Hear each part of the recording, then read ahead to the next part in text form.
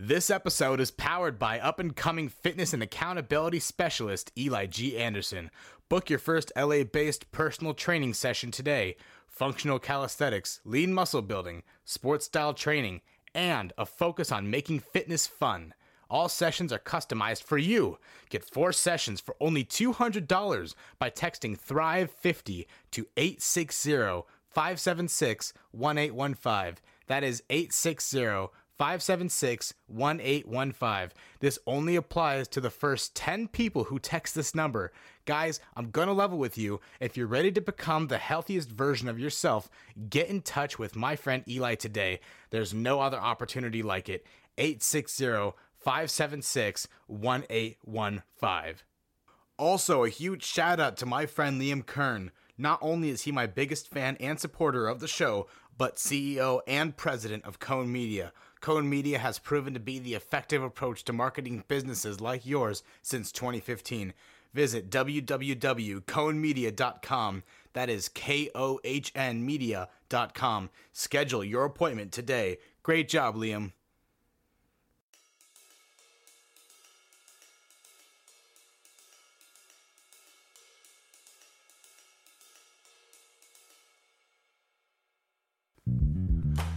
You have stumbled upon Stars of Tomorrow, where every Friday I, Mr. Thrive, interview someone like actor Will Cavitt, who has not yet been discovered. This up-and-coming podcast talked with the up-and-coming. Will, thanks for joining me on the show today, man. Woo! Glad to be here. Yeah, I'm stoked to have you here too. How have you been? I've been good, man. It's life's ups and downs that naturally come and such. But, Sure. Well, I think you have a great attitude about it. Thanks, It's man. been a minute, and I'm glad to have you here. Yeah, it's good to see you. Will, just for those who have never met you before, as a Okay. vast majority of the audience has never met you before, where are you from? Originally, I'm from Williamsburg, Virginia. Very cool, very cool. You know, did you like it there? What was it like? It was all right. While I was born there, I actually didn't grow up there until I was 5th grade. My dad was in the Army, so literally within a month after being born, we flew out to Germany, actually. Wow. To Frankfurt, Germany, yeah. We lived there for a couple years, and then we rebased to outside of Denver for a while. Dad retired while we were there, and then the original plan was to move up to Winchester, Virginia. For those of you who don't know, that's a town that's northern Virginia, but not like D.C., northern Virginia, more like mountains, northern Virginia. And then things didn't really pan out, but my mom's extended side of the family lived in Williamsburg, and that's where we'd been staying, and so we were like, all right, well, we'll just move back there. And so I'm born and quasi-raised, I guess you could say. Sure. Yeah. But no, it was good. It was a nice town to grow up in. But what you're saying though is that was your favorite trip ever.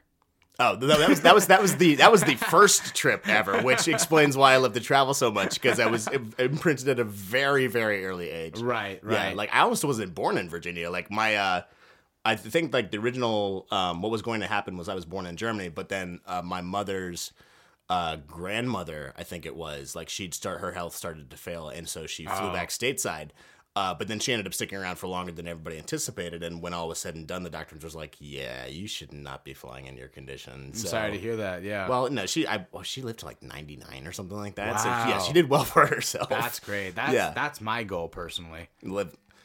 Well, I feel like Live a whole entire century long. I mean, that's a pretty epic thing to pretty put on epic. your resume. I mean, also make sure that those years are worth living for yeah. a century. Yeah. Enjoy yourself a little bit. Yeah, no, I believe I can live a long, happy life. You know, I think I'm doing okay so far. I've lived the first first quarter of it pretty well. Yeah. I think. When did you get into acting? So I guess acting had always been tapping me on the shoulder and trying to get my attention for a bunch of my life, but like I'd that. never really paid it serious attention until midway through. Well, I guess I'd the first huge where acting shoved me in the shoulder, being look, man, you're supposed to be an actor. It was my senior year of high school, and then I after that I ignored it again until midway through college. But Were you scared of that? it wasn't that I was scared of it. I was just who becomes a professional actor? Who am I? Am I actually? Is that the hill I'm gonna die on? Am I gonna try and become a professional actor? But then was it a movie then that said, So it was as I understand it from my mother told me this story. I mean, after the fact, but in kindergarten we'd had like a school play, and I got like, if not like the big role, like one of the big roles, because I was the only one who could remember all the lines for it. And so that was like I guess like an early blip. At that age, that's impressive. Yeah, no, I was. I mean, it makes a lot of sense because I feel like memorizing lines. This is like one of the things that I'm quicker at than most. I did a minor role in 7th grade. More, it's just like a change of scenery. Be like, I want to do something different. I'll try acting again. It wasn't until my senior year of high school that I got like that first big like push. So I was taking a British literature class for English, and we were reading Hamlet, and it was kind of leaned into our senior, I guess not senior project, but like our final project for that English class was we were to read it so that we could redact it as a class to a version that the school could use for the school play. And then so one day after class, my teacher, Mr. Boak, I think it was like the only year he was there, but it turned out to be pretty formative for me in retrospect. He pulls me aside and he's like, William, I just got to say, like, when I hear you reading these lines, because we were reading the lines out loud, like, you know, different people reading lines. Sure. So, like, he's like, I can genuinely, like, hear you putting, like, energy and emotion to it. Have you ever considered acting? And I was like, well, I did, like, 1 or 2 things here and there in, like, grade school, but no, I never really thought about it. And he's like, I think you should. And so I auditioned for the play, and I got the role of Laertes, the older brother of Ophelia, Hamlet's love interest. Okay, very cool. And so yeah, I got to act with a bunch of my friends. One of my oldest friends played the dad. I can't remember what the dad's name was. But so we got to have some cool like time with that. And then for the final like scene, because there's like the huge like sword fight scene between Hamlet and Laertes, where everything starts to come out like, oh, the blade's poisoned, he's the one to blame, et cetera, et cetera. Hamlet was played by Winston Mugford, who I think does acting in New York now. But so we got 20 hours of sword fight training from an actual like sword fighting coach. You did legitimate sword fight training? Sword fight training, because we got like an actual coach like from Colonial Williamsburg, so that we could use actual broadswords in the final scene.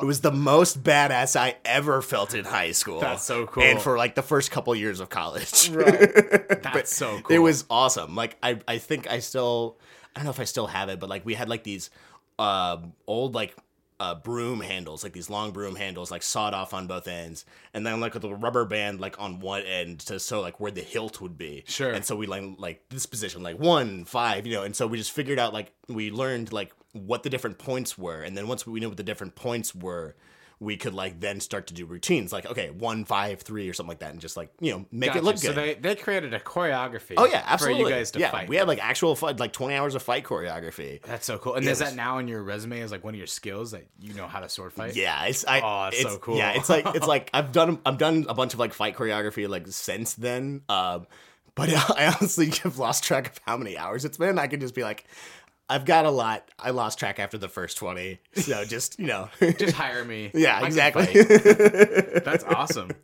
But so yeah, after my senior year of high school, I went back to like, oh, okay, that was fun. Now I have to get a quote unquote real job in the quote unquote real world. And so I went to the University of South Carolina to study geography. A subject that I'm fascinated with, still am. Didn't really know what I wanted to do, but knew that there was a multitude of options, and kind of went in with the mindset of, well, if I start studying what I enjoy, then something, as I learn more, something will come along that makes me go, oh, that sounds really fascinating. Let me try that. Or let me see what this is about. A year went by, nothing really did. 2 years went by, nothing really did. And then I think it was like halfway through my 3rd year of college where the department was like, I don't remember if there was like a change in like policy or something like that, but it was like, oh, by the way, you're going to need a minor or a cognate.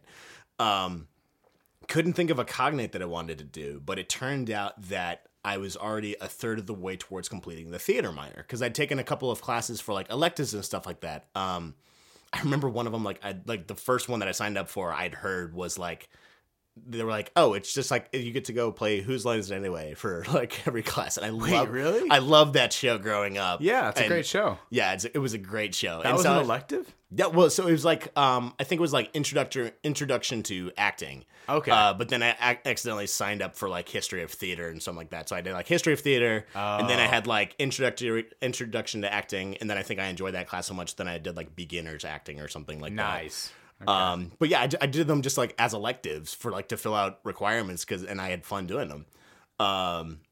But so yeah, it turned out I was already a third of the way towards completing the theater minor, and I was like, all right, well, I had fun doing that, and minors don't have to be related, so I'll just finish this off and then be on my way to my quote-unquote real job. Right. And then over the course of the following years, I just completely fell in love with acting. Like, I did more acting classes, I did some theater classes, I did a couple of, like, set design classes. But yeah, so I still got the major, I still got the geography degree, but now I have the minor in theater. In that time of transition, you know, where you thought that geography was going to be your shtick, but then you kind of moved on to the passion of acting.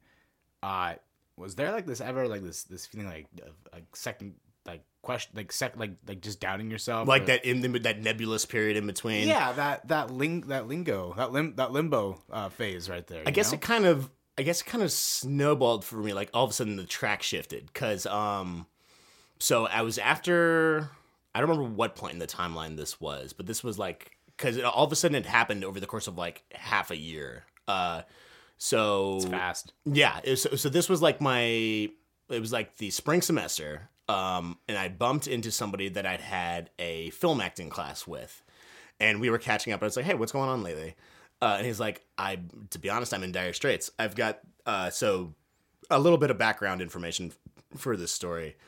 There was a group, I think they were called like Grindhouse or Greenhouse or something like that. But every semester they would do an anthology of student written, directed, and acted short plays. And so he was like, I've got this play that I'm putting on, and one of my 4 actors just dropped out, and we've got like 2 or 3 days to open, and I don't know what I'm going to do. And so I was like, well, I'm not really doing anything at the moment. I mean, I don't know how good I'll be, but I'm happy to do what I can. And then over the course of the ensuing 2 or 3 days, I turned out to be better than the original actor had been. Nice. Yeah, and it was like I remember like jumping right into the rehearsal, and I just kind of like I knew some of the lines, and then I just kind of like fibbed the rest of it and just picked it up as I went along. But it went really well. And then let's see, I think it was that fall.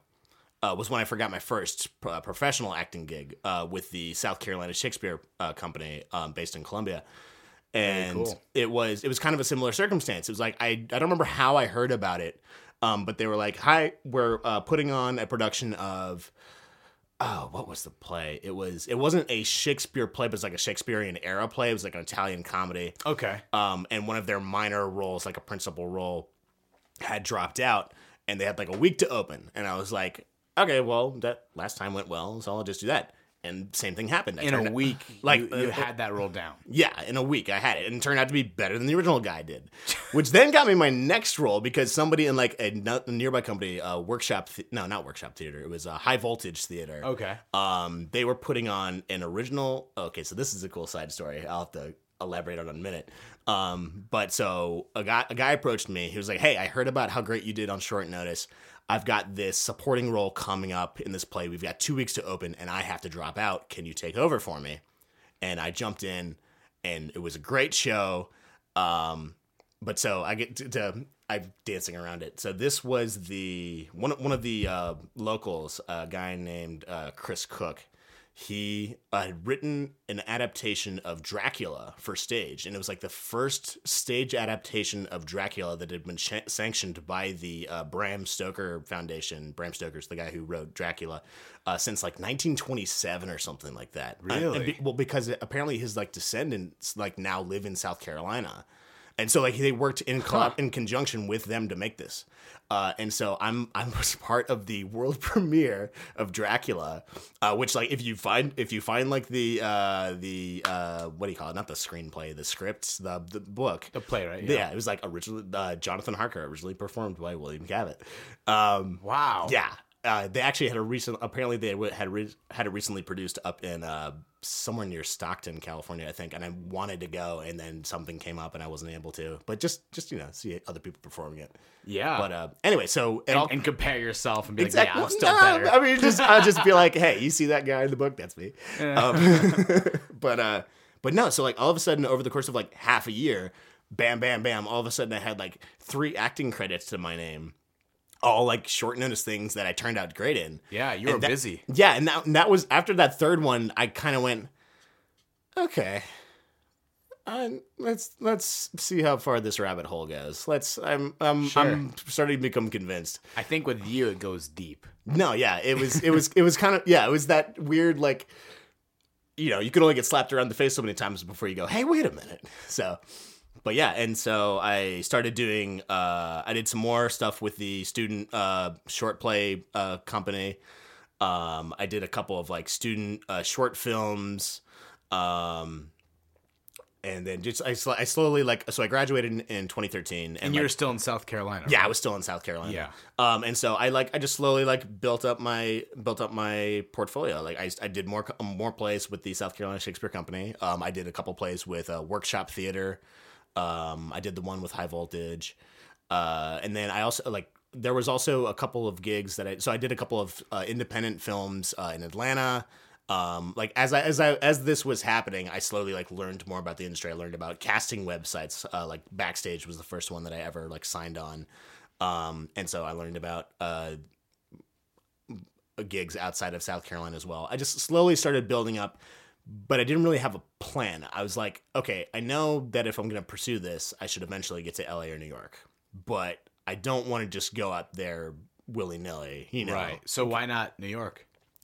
Honestly, I get cold easily. I'd be freezing my butt off in early September. Sure. Somehow I think you're not the only one to have that thought process. Yeah, exactly. The town, I mean, it's nice. I've visited a few times, and it can be nice, but I just can't imagine living there. Sure.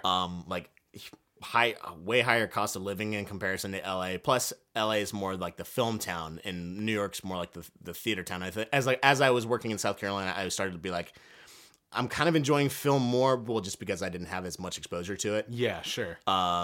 Nowadays, it's I still really enjoy film. I'd love to go back and do a theater project, but at this point in my career, I just can't afford the time. You know what I mean? Sure. You really have to balance your time and your. It's a huge commitment, much more than film is. With film, you just do. You spend a couple of weeks. If it's a full feature film, you're spending a couple of weeks. Maybe you do a little bit of traveling. Absolutely. You come home and you receive your paycheck, and life's good, Boom. right? Yeah.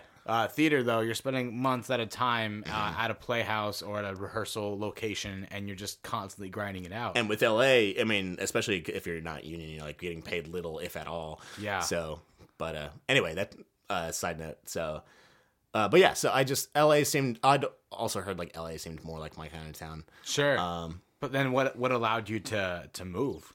So while I was living in South Carolina, I was in that kind of nebulous stage where it's okay, I know I'm not going to get anywhere here, but I don't just want to go out there on a whim, because that's where the whole stereotype of you're just going to become homeless, you're not going to find a place to live, you have to, I feel like you have to have a plan. You have to have a base built up. But I didn't know how to go about it. So one day I heard about an indie film project being filmed in Colombia, and they were looking for extras, and I was like, okay, well, that sounds fun. I just have to, where is it? It's at the pool. Great. I'll just hang out at the pool, chat with the gorgeous ladies. Yeah, just, yeah, nothing wrong with that. Exactly. And so I made friends with one girl, Christina, and we were just talking, we were talking shop. And she was like, oh, I work with this mother agency in Colombia. And I was like, what's a mother agency? And so she explained that a mother agency is kind of like a talent agency, except they specialize in bringing talent up out of the rough and out of the raw, and from places outside of LA and New York, and getting them in front of the major players in exchange for a cut later on down the road. That's pretty great. What's this mother agency? Her name, it's Diabru Modeling. I think that's the title. Erica Diabru. She's a wonderful woman. Would not be where I was without her. Shout out to you. That's amazing. Yeah. No, you're great. I love you, Erica. Thank you so much for getting me here. And so I went and I auditioned for him, And yeah, I started taking acting classes with them. Like they had an in-house acting coach, Casey. I don't know if he's still there or not. I think he's moved on to other pastors. But yeah, so I started taking acting classes with them. So that helped me develop a little more. Also learned a little bit about modeling because I was like, I'm not gonna be a model, and they're like, well, let's not be too hasty. Right, and so, they got you into the modeling chair too. They showed me a little bit about modeling. I like learned the walk, quote unquote, sort of thing. The walk, yeah, it was like walking down, like walk down the catwalk. You know, I'm too sexy, baby. But, nice. No, flaunt, no shame here. Yeah, no, so I learned a little bit about modeling as well, which I think helped. I helped with a little bit of like confidence boosting, you know what I mean? Just being like, well, shit, like, okay. Yeah. How do you get to that point of physical confidence in yourself? I think I guess for me, it was kind of a case. It was kind of like with the acting where I just like, I got enough like positive like upvotes, you know, that eventually was like, okay, well, that must actually mean something. Sure. But yeah, so I was taking acting classes with them. And then the way with how they do, I don't know if other mother agencies do it the same way, but they do like an in-house talent expo every year or every half a year, I think. I don't remember exactly. But so this is where like, because all of a sudden it like snowballed to LA. Like it was just like all of a sudden, it was kind of like when I first started acting, like all of a sudden, bam, bam, bam, things are happening. Right. But so they did this in-house talent expo. I did okay. I mean, I didn't get any like recognitions or anything like that, but I thought I did well. Among the judges so they had like an agent from LA, an agent from New York, like judges. There was like a director from North Carolina, or something like that. And then one of the judges was this representative from this nationwide talent expo called Mike. I think Beatty is how you say it. They are based out of Dallas, and they do like a semi-annual nationwide talent expo. Sure. And so I got invited to join, like to come with them, which the mother agency would also do biannually. It was kind of a case of like, okay, who should you bring with you to Dallas sort of thing. And so I went to this nationwide talent expo, and I won Male Actor of the Year. You won Male Actor of the Year? I did. I was completely floored because, well, so they do like all the other awards first. They do like, you know, best actor, because it wasn't just acting that they did. They did like acting, modeling, and dancing. Okay. And singing too, actually. And so it was, you know, like all sorts of like cross talents. And so it was like, didn't get recognized for acting. Briefly tried singing, which I think I can sing, but not that well apparently. Right. But so yeah, so like no recognitions. And I was like, as the award show was going on, I wasn't physically sinking lower in my seat, and I was just kind of like, okay, maybe this was all a lark. And then it's like Male Actor of the Year, right? William Cavitt, and I think it took me like a solid like 10 or 15 seconds to like get up from my chair. People had to be like, go get the award, because you were just so dumbfounded. Yeah, I was. Wow. I was because it was a great. That was like one of my highlights of like for my acting career at that point, being like, okay, this is the path that I'm on. That's so cool. Actually, yeah. Was that a trophy, or is that like it was a trophy? It was like this huge chunk of crystal, like, you know, wow, like 8 to 12 inches long. You know, it was like, okay. You still have it? Oh yeah, I think it's at my family's house because I wasn't gonna tote it out here. Yeah, that would have just been, you know, ostentatious. But speaking of your family, have they been supportive in this whole entire process? Oh yeah, absolutely. That's so great. My mom, she loves that I'm doing what I love to do and that I'm happy.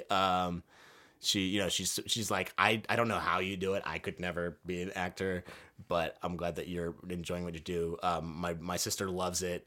I think like one of the very first comments, like after I posted about the trophy, about winning the award, was like, I'm telling you, he's gonna be somebody someday. My brother, he loves me no matter what. So I don't know. I've never asked him directly about my acting, but I know he saw a couple like my plays when I was like, sure. Yeah, he got to see me perform in high school, and then I think he came down. My family got to come down to see one of the plays in South Carolina with the Shakespeare Company. Yeah, well, it sounds like your sister and I believe in something in common. Aw, but sure. Yeah, of course. Up until this point, what was the biggest challenge that you were kind of facing? I think it was kind of a case of fear and uncertainty of the unknown, because it was like because I was in South Carolina for a few years. I was like, okay, I know that I should get out there eventually, but I don't want to do it wrong because it was kind of that fear of one step in the wrong direction might take you off the path entirely. You know what I mean? And so just kind of like playing things like maybe not close to the vest, but very cautiously, and just taking things very like, one foot in front of the other sort of thing. Yeah. Which makes all those snowballing moments so great. Sure. Where all of a sudden you just get shoved forward a few milestones. You know what's crazy is that up to this point, and I'm sure even further past this point as well, your story is pretty relatable. What's the biggest advice that you could give to an actor who doesn't live in California, who doesn't have that leg up of being born in the state or even being born in Los Angeles? Mm-hmm. What's the biggest advice that you could provide? Shop wise, I would say see if you can get in touch with a mother agency, because they really do care about their people. They like definitely help them, make advances. It turned out there was a mother agency like down the road from where I grew up. Actually, I'd never heard of them. Yeah. Wow. Yeah. I think they were based in like Hampton or something like that. But like when they were there, I was like, oh, I know where that is. As far as like on a personal level, it really helps if you find that belief, like not just a belief, but like that enjoyment. Like if you never have to drag yourself out of bed in the morning to go act, if it's something that you look forward to doing, like every single occasion you get to do so, if it's something that you can just put up with the negativity, because there's a lot of like you get told no on a lot of times. I mean, sometimes you don't even get told no. They just never get back to you, and you're like, okay, I guess I cast somebody else. But you really have to be positive. You have to have a good mental attitude. I mean, things can feel down. Don't get me wrong, but never lose sight that it can always get better. It always gets darkest before the dawn, sort of thing. Yeah. And that it is a process. It's not a case of like, nobody gets discovered like, well, okay, let me rephrase that. The fairy tale of getting like being stumbled upon on the street, like, oh my God, you're amazing. You look perfect for the part. I need you. That's a fairy tale. Like I'm sure it happens maybe once in like every 200 million tries or something like that. But you can't rely on that. You have to put in a lot of. I feel like you have to put in a lot of back effort. Like just build up your resume, build up the confidence, build up the knowledge base, and just be persistent, keep at it. Do you think that those steps kind of happen naturally once you start? Or do you think that these are things that you constantly have to work at in order to accomplish? I think it's a little bit of column A, a little bit of column B. Because you definitely, like when I was living in South Carolina, I mean, not that there were many castings in the area, but I would check the casting website like every single day, be like, okay, is there anything new popped up? Okay, there is. Okay, anything that I fit for? No. Okay, well, I'll check tomorrow. But it's also a case of you have to believe, and you truly have to have that trust deep down that this is real and that this can happen, because it can happen. I mean, don't get me wrong, it's not like everybody's going to make it. I'm still hoping that, you have to believe in it, but you also have to work for it. Sure. And just keep at it. Were there forces outside of the world of acting that allowed you to build that confidence as well? I would say that I would not be where I am today if it weren't for my friends and my family. Like, you really have to have like a supportive. I mean, even if it's not your family, like some people maybe they don't have a great family that they're coming from. Find your support group. Find your off switch. Surround yourself with people that make you happy. Exactly. Case in point, when I first moved out to California, I knew practically nobody. I knew my roommate that I was moving with. I knew the agent who said she'd sign if I moved out here. I knew the couple people that I stayed with in like the month prior to moving to LA, and like that's it. Yeah. I knew nobody. So I was fortunate enough that I found a group of friends that are great people, are supportive people, and people that like I can just go to turn off. I can go to like enjoy life a little. Being a product of your environment. Yeah. And to reiterate that moral of the story, that is so important to create happiness, but also put yourself in that place where you can have options. Exactly. To allow yourself to be productive in any way.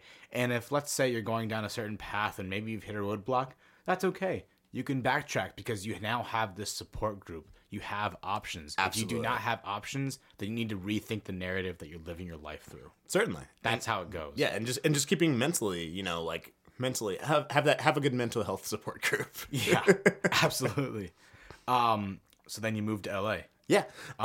Did you fly or how'd you? I drove. You drove. You did it. That's a long road trip. So I guess a little bit of so it wasn't like back to the Nationwide Expo. So I just won the award. I was back in South Carolina. Kind of like the effects were slowly starting to slowly starting to settle. Okay, so I guess a little bit of backstory before this. My mother agency does like a biannual trip out to LA for people who've like gained enough attention from LA to like merit a trip out there to meet people. And so before the expo, I'd asked my mother agent, Erica, I was like, hey, do you think I should be thinking about tagging on with you guys to the trip in LA in July? For a frame of reference, the in-house was in April, the nationwide was in June. Got it. And she was like, well, you do have the one agent from LA who's interested, but you don't want to go out there for a month just for the one agent. We want maybe the next trip, we want to make sure that you've built up like a worthwhile reason to go. So it was like with less than a week after I'd gotten back, like a couple days after I'd gotten back, I've gotten this phone call from Erica, and I wish I could remember the conversation specifically, but it was something to the effect of her saying, so you know how we said like after you won the award, things might accelerate faster than we anticipated? I'm like, yeah. She's like, any chance you can tag with us to the trip in 2 weeks? I was like, yeah. Wow. So like I was able to tag on to the trip to LA, and I got to meet with a couple people. I met an agent who's like, if you move out here, I will sign you. And then so I started trying to find a place to live, and it was like we searched for like 2 weeks, and it was like the very last day that we were in LA that we found a place. So, and if I hadn't found a place where I was like, I can move here, I don't know if I would have made it, because I didn't want to like just move out here and then like hope to find a place, because who knows when I would find something. So it was like, fly back to South Carolina, put in my 2 weeks notice, pack everything up. And then, so yeah, That's so spontaneous. That's so no, cool. It really was. It was just like out of like nowhere. Like I think I called my, if it wasn't the day that we found the apartment, it was like the day that I was flying back, where I called work and just like, hey, I'll give you guys written notice. Like when I get there, I think it was like I worked like the next day or something like that. But sure. Like, I'm turning in my 2 weeks notice. I'm going to LA. So yeah, which was really funny because like a few of the people who I'd worked with, some great people in the service industry, like they would like nickname me Hollywood just because I was the actor. You know? Hey, Hollywood. Yeah, exactly. That's cool. Yeah. So, and then it was like, oh shit, I'm going to Hollywood. Yeah. But yeah, so I packed up my bags. Also, I just realized I might have been like cursing sporadically. I don't know if you need to like age gate this at all or anything like that. Oh, but I can no, kind no. of okay. I want you to fucking curse if that's Okay, what great. if Fucking that's fuck what it. your heart desires. Okay, cool, yeah. cool. I was just like, all of a sudden, I was like, wait, how many times have I cursed on this podcast? I actually haven't even noticed. That's how sailor's mouth, brain in the gutter I am. So okay. keep going. But anyway, so yeah, so I packed up all the stuff that I couldn't or shouldn't take with me to LA, and drove it up to Virginia to my family's place. And then drove back down to South Carolina. Packed up my car like to the gills, like packed the trunk full, packed the back seat full, packed like the passenger side full. So it was like I basically had like this cockpit in my sedan where nothing else was except for me, and like enough room that I could maneuver if need be, like reach all the necessary buttons and whatnot. And then everything else was like full, like to the gills. Wow. Yeah. Which I've been wanting to make like a cross country. I love to travel, and I've been wanting to do like a cross country road trip like this forever. Was this your first trip? Yeah. Wow. Yeah, like I'd never had the rhyme or reason to do so. I mean, like Holy crap. I'd flown places before. I'd been on a few like road trips like to the neighboring states and back, but like never from sea to shining sea. Right. Also, as independent as you Yeah, were. exactly. Yeah. Must have been kind of a. It was cool. I felt like a little bit like there was like this blend of like the music from the Oregon Trail video game and like the A-Team theme, just like, you know, just making my way across the states. Sure. But you were going into uncharted territory. Yeah. At that point. That was like with like the prospect of new things to come, like the turning it this like I feel like there's a few moments in your life where you can definitely like put like a pin on it and be like, this was a marking point in a chapter, or like this was a milestone sort of thing. That's got to be a cool feeling, especially like I personally know that feeling when I traveled Europe. That was the first trip that I had self-funded. Nice. That was the first trip that it was just me and my friends. I was not tied at the hip to my parents. It was the first trip where I was in a place where no one spoke English. Okay. Well, very few people did. The language barriers and whatnot. And that was just such a cool Where feeling. in Europe did you go? So me and my three friends, Dylan, Nick, and Josh, we traveled Europe for 2 months. Nice. And I remember like the year prior, I pulled them aside during an event, like during like some party that was happening. I was like, guys, I want you guys to be the ones that we travel Europe with. Nice. And I told them, like, listen, I graduate next year, and as soon as summer hits, I want to be in Europe with you guys. So we Skyped every now and then to kind of like coordinate what the details would be. We bought our Eurail passes. Were these college friends, or were these like hometown friends, or? I would say more closely hometown friends. Okay. Nick Benjamin, who, funny enough, I brought up a few episodes earlier. Hey, nice. He's the guy I met in middle school. He's one of my oldest friends in that's entertainment industry related, because he's the guy who actually got me into film. Okay. From the beginning. Nice. And then, he left for a different high school than I went to. He went to a private high school called New Jewish Community High School. Okay. And I went to Oak Park High School, which is a public high school. But every now and then I would see him and his friends in high school. I saw them a lot during college when I'd come back in town, and I would see them. And then sooner or later, they became the friends that I would talk to. That originally core group. Yeah. And it's something I had this core group that I wasn't expecting to have, but they were these really cool, nice Jewish boys. And so what ended up happening was I went with them to Europe. We first started in I personally started in the UK. Okay. They started in Israel. And we met in Portugal. Okay. And then from Portugal, we went down the Mediterranean into Italy. Nice. And then from Italy, we went up north into Austria and then Germany. Okay. And then from Germany, we went up to Amsterdam. And then from Amsterdam to Paris. And then from Paris back to London for a little bit. And then our last stop was Israel. So it truly was a full circle. This sounds like if you were like put like the dotted line on the map, it would look like one of those like a cross between like Indiana Jones and like Billy from like Flying Circus, where it's her family circus, whatever. Yeah. It's like traipsing like bing, bing, bing, bing, bing, bing. Right, but it actually isn't as zigzagged as that though, because it really does go in a full circle, and that is the name of this video that I made. If you guys go on Vimeo and type in "full circle," you'll find 3 versions of the same video that I created. It was all of the trip and the experience that we had going through Europe. There's a UK version, there's I think a normal version, and then there's the deluxe edition. The deluxe edition has Easter eggs hidden inside, and if you pause the video at certain points correctly, you'll find like little hidden quotes from the trip, little things that were said from people, from Josh sleep talking to just inside jokes that we all had that will make no sense to you but are really funny if you just read it out of context regardless. It's great. Highly recommend it. Check it out. It's called Full Circle on Vimeo. Nice plug there. Thank you.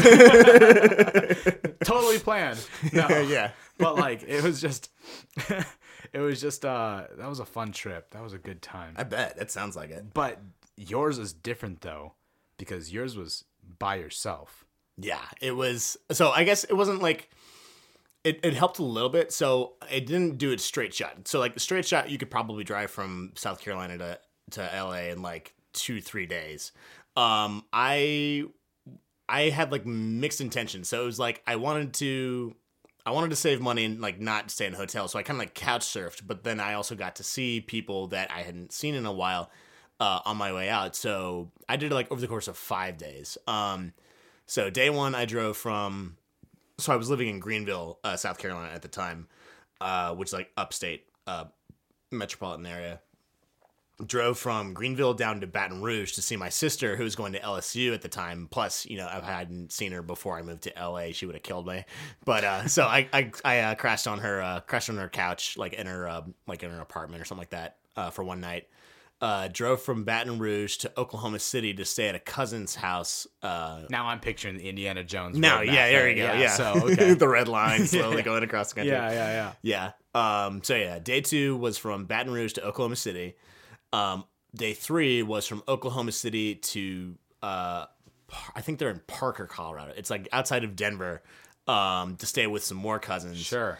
Then day 4 was from Denver to Vegas to stay with some old friends of the family. And then the morning of day 5 was from Vegas to LA. Okay, got you. So I don't know why in my head that the world is just so much bigger and I expect that to be more than 5 days. I mean, it can be. Yeah. I mean, I guess it's all a matter of like, because I was driving for like, I think like the average like stint was like an 8 to 10 hour driving day, and then I think the longest was like 13, was like from Denver to Vegas. That's rough. Yeah. Well, was there a point where we got tired behind the wheel? Like you're just like so sick of driving? I think it was so I guess I'd had a little bit of like, I guess I'd built up a little bit of a reserve so I'd worked as a delivery driver before, and so I put a lot of hours on the road. And so I guess it was just kind of a case of, like build up a good rhythm, put on some music, put on a podcast, like Mr. Thrive's podcast. Hey, nice plug. Fair enough. And just find things to like kill the time. There was like a couple times when I would like, video chat with my sister. So like I had like the little mount or whatever. And so I would just like, I'd be looking at the road, but then I could also like, glance at her every so often and just like talk. And you find ways to kill the time. And then, just enjoy the scenery while you're at it. Because, when's the next time you're going to pass through this part of the world? You know what I mean? So, do you have any kind of like most memorable moments from that trip? Oh, Jesus.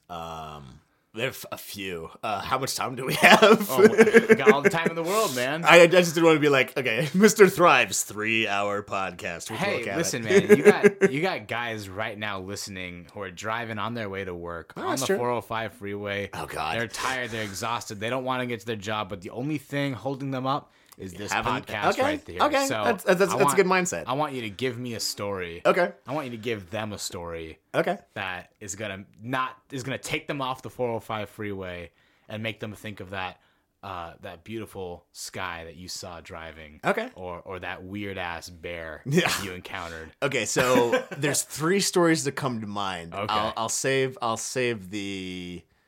Oh, I don't know. They're all. I'll just do them in chronological order. Sure. And I'll let you be the judge. Sure.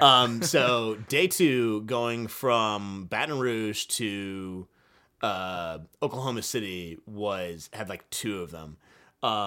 So I'm driving up the interstate from Baton Rouge into like eastern Texas, and I crossed the border into Texas. And a few miles in, my GPS tells me to get off the interstate. I was like, okay, and I just start. For the next, like, I don't remember how many hours it was, but I was driving on these back roads, like, through eastern Texas.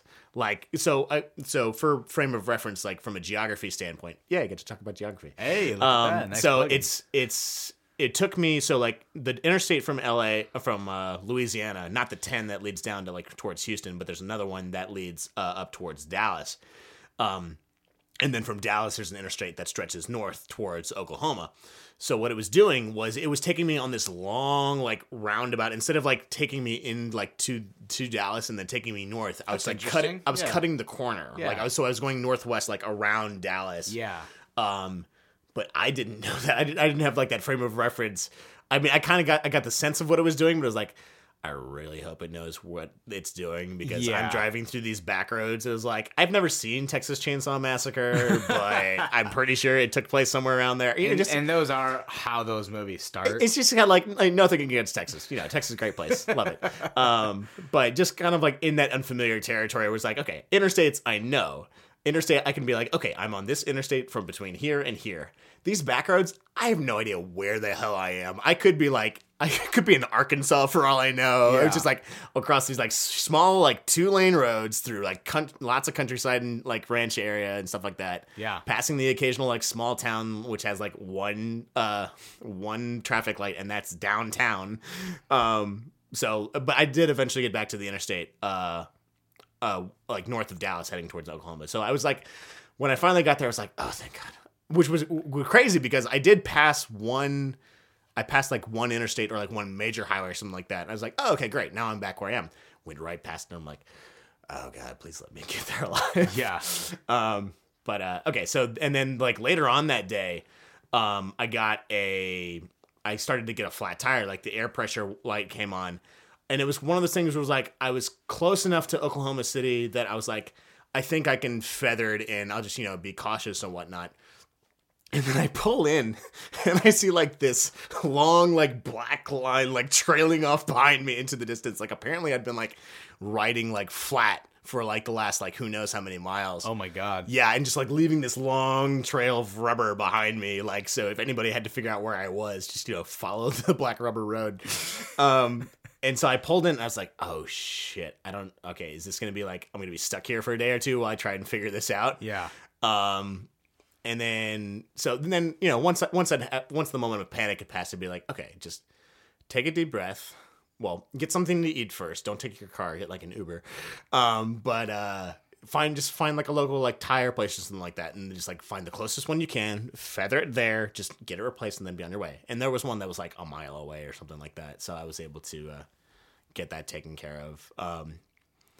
So that was like the moment of like panic where I was like, shit, have I like bitten off more than I can chew? Right. Am I gonna be stuck out here? Like, am I gonna have to like get somebody to like fly me home? That's a real Oregon Trail scenario. No, right? really, because I was like, I'd broken wheel, and I didn't want to like excavate my spare tire because like it was like buried under like all of this stuff, and I was like, shit, if I unpack that and just to like try and find the spare tire, like, am I gonna be able to pack it all back in? Right.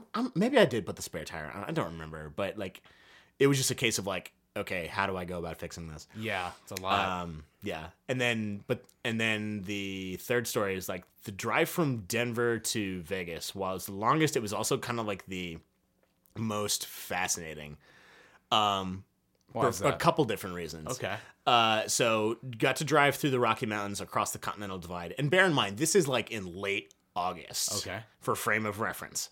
I'm driving through the mountains, and I see the temperatures slowly start dropping like 70s, 60s, 50s, 40s. Soon enough, you can see your own breath as you're It got breathing. down to like 34, I think. Wow. And it was raining. So like I almost had snow to drive through. Oh my God. In late August. I'd lived in Colorado before, so I knew that there was like unseasonable, quote unquote, unseasonable weather. But I was just like, oh my God, I'm going through like every biome possible on this trip out to LA, which was then put in contrast to like in the late afternoon when I'm like in the desert approaching Vegas, and it was up to like 90 something. So I went through like a 60-degree like spread in the course of one day, coupled with the fact like, did you have to change your clothes a lot in the car? Or? no, I just made sure like I had the heater on and then I had the AC on. Right. Just, Yeah. I didn't want to. I normally like driving with the windows down, but with a car packed, I wasn't gonna like risk it. Yeah, makes sense. And then like there was a one point like in the sign, which I thought this was like a stereotype or like something from a cartoon or something like that. But I actually passed a sign on the interstate like once I entered Utah, being like next rest stop like 107 miles or something like that, and I was like, okay, this is for real. Which fortunately I'd like gassed up like earlier in the day or something like that. But I was just like, I'm so glad that I have all 4 tires working perfectly fine and a full tank of gas. Because that would have been like, if I'd gotten stuck somewhere along there, that would have been, it was so sparse. Like there were people on the interstate with you.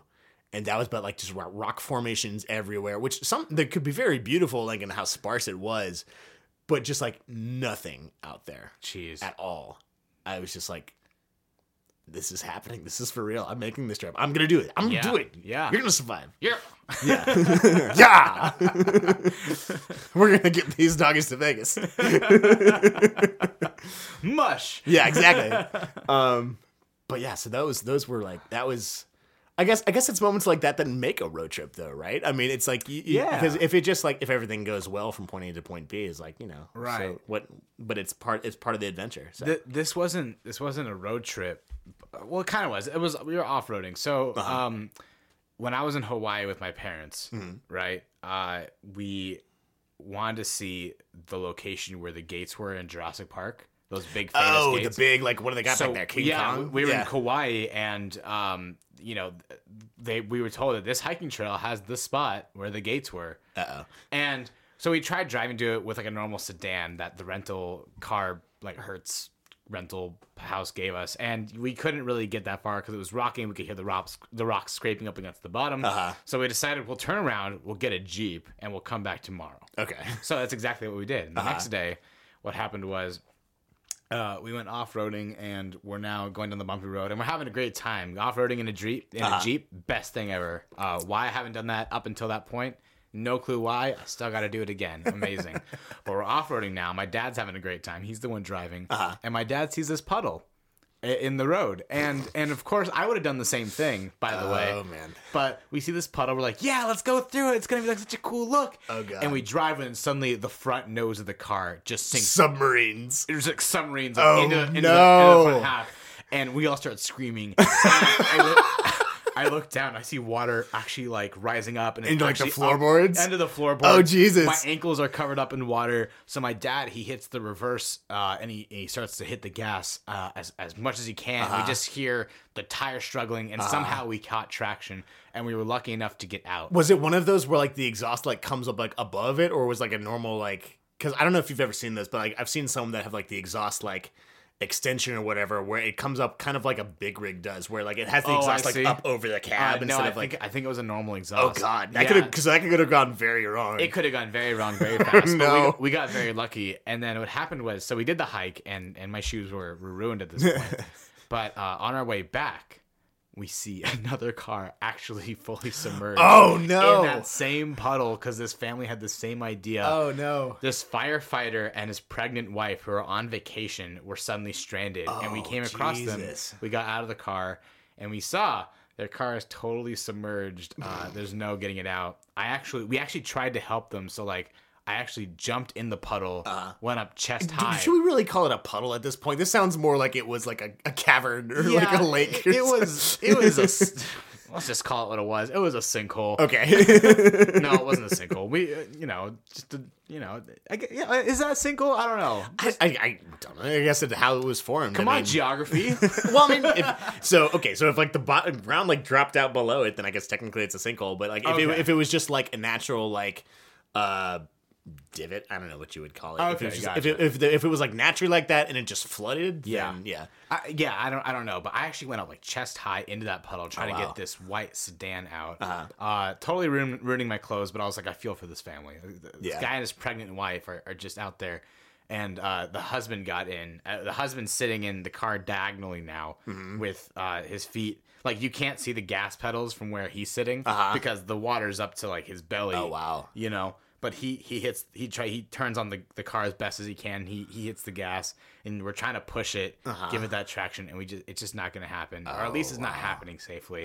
So we ditched it. We took them to their rental car station, and we said, "Have a good time, best of luck," and we drove off. Oh man, I bet that was an interesting conversation. It was. I mean, they were a nice couple, you know. They were on vacation. I think they were on their honeymoon or whatever. But like, what an experience. Like, yeah, so right? I get car troubles, man. I get that. Oh God. Okay, so they make the trip. There was this one time. Okay, so my friends, like, my side note. Have you noticed like how you have like different like core groups of friends? Like, I had a core group from like high school. I had like a core group from college. And I had a core group from LA. Yeah. So one time we're going to the beach, the Outer Banks in North Carolina, and I'm getting to bring my like core group of high school friends with me, and we saw these people like stuck on the side of the road, like they were in like a low, like one of those like old like Ford like Taurus sedans or something like that, and they're like in the sand, like where that car had absolutely no right to be. Yikes. And they're stuck, and so we're like, I don't know where the incentive came from, but we're like, let's just help them. They seem like they're having trouble. Yeah. And so like they're like digging it out somewhere. I'm like under the car, like trying to like, cause it was like beached, like no pun intended, but it was like so I'm like trying to dig it out. And so the guy behind the wheel starts hitting the gas, like trying to move the car. And I'm still underneath it. My friends start freaking out. They're like, dude, you were almost like run over. And I was like, we lived, just let's move on. Yeah. But yeah, oh God. I could very well have not been here today, but you know. That's great. Yeah. But then you made it to LA. We did. I did. Going back to your road trip. Let's put this back on the rails, Yeah. shall we? Yeah. Back on the rails. But then you made it to LA and you moved into your new place. Were you able to pick up work right away? Surprisingly fast, actually. So not even through any not through any advancement of my own. It was like, so I changed my profiles on like the casting websites, being like, hey, I'm now in LA. And it was like day 2 where I was reached out to through for this indie web series, like a YouTube, like they were make the episodes and put them on YouTube.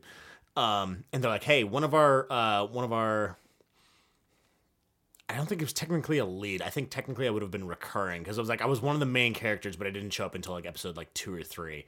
Like one of our people dropped out, and we think you'd be great for the role. Would you come in and audition? And so we filmed that for like a month. Not too shabby. Yeah, like my first month of it was cool to like be able to like immediately start working. But then like after that first month, there wasn't really anything happening. I was like, okay, I should try to, if I'm going to make this happen, I'll look for gigs. Yes. But I also need to like try and make some friends. And so somebody had directed me towards the, Meetup app. I think it was like where you can plug in like your various interests and whatnot. Yeah. And I use Meetup. Yeah. Meetup's Yeah. great. And so that was like, it was, and I hadn't like seriously, I looked at it a little bit. But then one day it turned out to be Wednesday night. And the app's like, oh, you like board games? You like beer? There is a microbrewery in Van Nuys called McLeod's. By the way, shout out. They're not paying me or anything, but like generally, like I think Thrillist even rated them as like one of the best breweries in LA. But like so every Wednesday night, there's like a board game meetup, and I'm like, that sounds fun. Let's see what happens. And started hanging out with them more. And like met more people, even met a couple of people who do like industry stuff. So we've like tried to like collaborate a few times. That's where I met you. Yeah, absolutely. Actually, yeah, that was. And so yeah, it was just I was very fortunate that I did fall in with those group of people, because again, it comes back to like having that support group. Is like if you don't have those. I feel like oddly enough, you also need people like outside of acting, so it's not always shop 24/7. Right. So you can just unplug a little bit and be like, okay, I also like board games. I also like beer, or whatever else tickles your fancy. Just be like, yeah. Don't forget that there is more to life than just acting. Couldn't agree more. You know, I'm a director and writer, and I do this podcast, but I'm so thankful for that. My friend is not, well, like one of my friends. So Josh Miller, he's my best friend. He's one of the guys I traveled with through Europe. My friendship was amplified because of that trip. But he's a behavioral therapist with autistic children. I admire him a lot. Yeah. My brother that I briefly referenced earlier, I didn't want to delve in, but this is actually a great bit. He's high functioning autistic. Oh, wow. Yeah. Okay. And so he's like a year and a half younger than I am. So like practically all of my life, I've been learning to live with someone who has autism, who's on the spectrum. Yeah. Yeah. And so I have immense respect for people who like can delve into that world, because I remember like early on when I was a kid, I understood it, but I didn't really understand it. It's like, why can't you just be normal? Right. Which, I in retrospect is like, I think when we're all kids, we have that lack of understanding, and as you get older, you see more, you experience more, and it's something you should be able to forgive yourself for. I think that I don't think with my cousin who lives in Michigan, there are moments that I'm not necessarily proud of that I think I could have been a better cousin towards. Me too. I've had moments like that. Yeah. So, but just gotta forgive yourself and move on. Yeah. As long as you treat him right now. He's such a genuine person. That's good. he's he loves everybody unconditionally. It's like I forget what the phrase was, because I think so. My family got to take a trip to the British Isles somewhere, and my mom, I think they went to Ireland. I'm not positive, but my mom had asked, like, is like, so, this is my son. He's autistic. Is there like a stigma against that?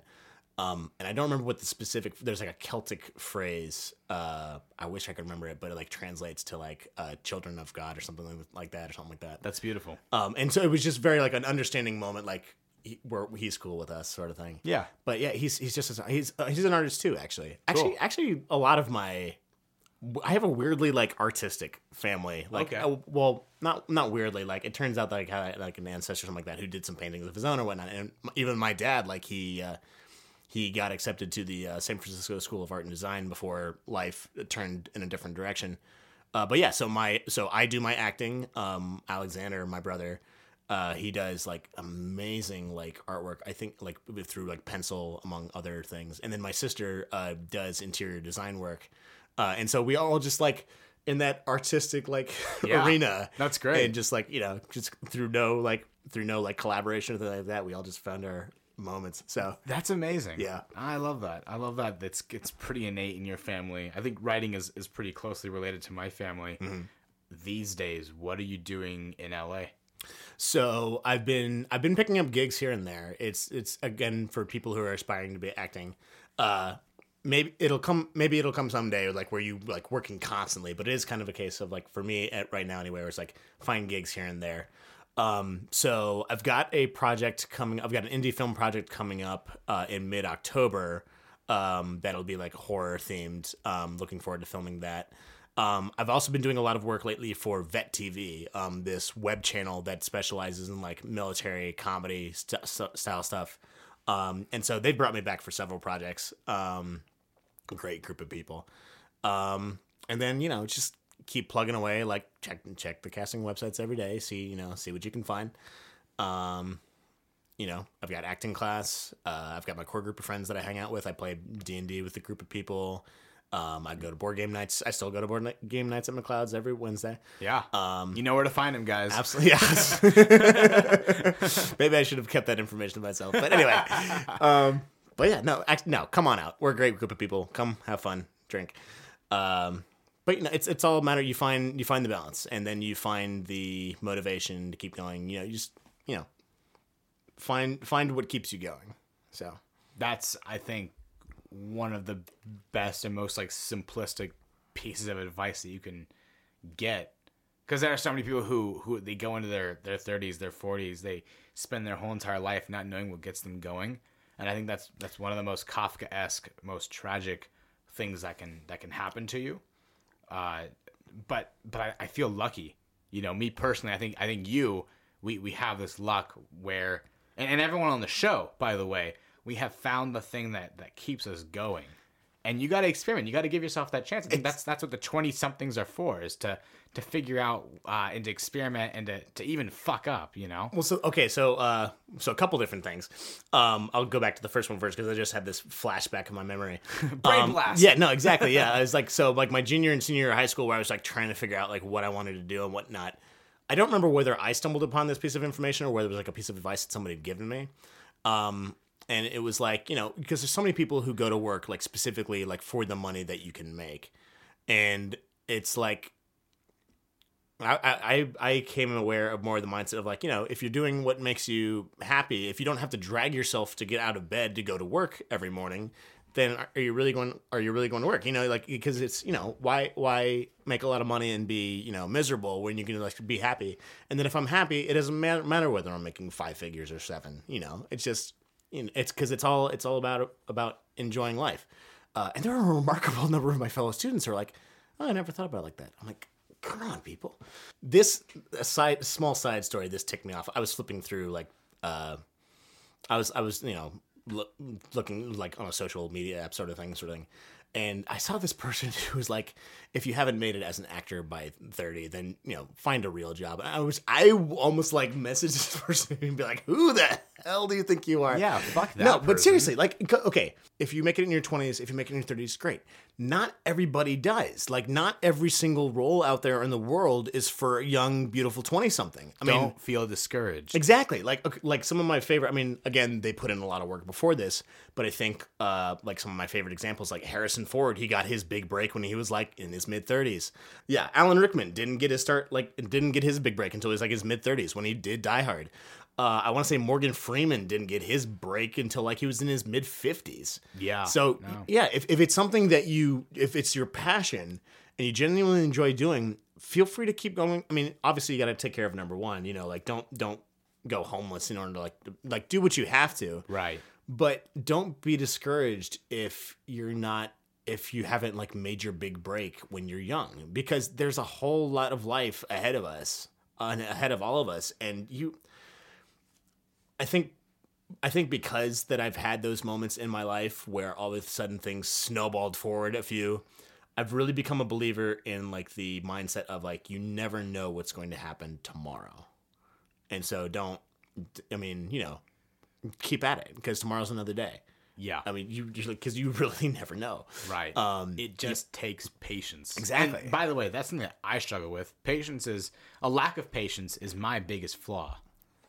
I mean, don't get me wrong. I would love it if I got my big break like tomorrow. Right. But I also understand, like, you know, it's all a process. It's right. You know, I guess just not thinking too far ahead and and having expectations helps. I mean, you should put yourself to expectations. Yeah. I mean, don't not set goals. Right. But just don't expect J.J. Abrams to randomly Exactly. email you and say, "Hey, yeah, let's work together." unless you've like put in the effort and been like, you know, built up some, you know. Exactly. Yeah. Exactly. So.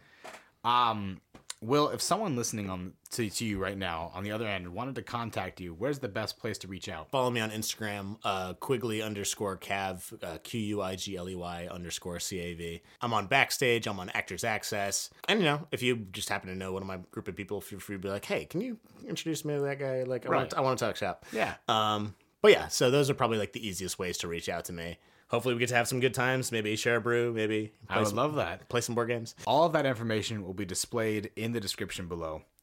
And finally, Will, to ask you the question I ask everybody on this show. What will you be famous for? Hopefully I will be famous for my acting career. I mean, it's going to be a case of like, I'm going to put in the time and I'm putting in the effort. It's kind of a case of, so I guess it kind of leans into the question of like, when people ask me like, what type of acting do you most want to do?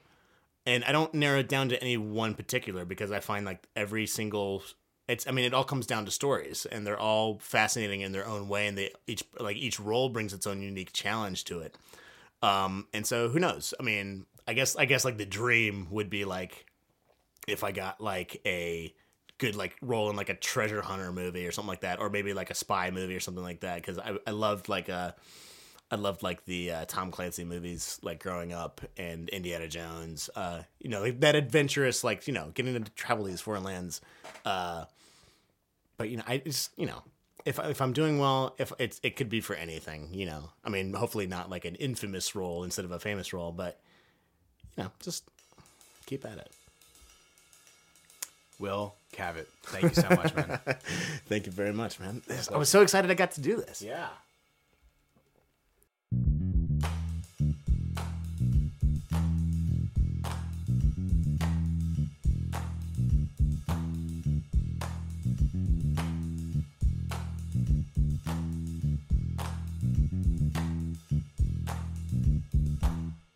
This podcast is a part of the C-Suite Radio Network.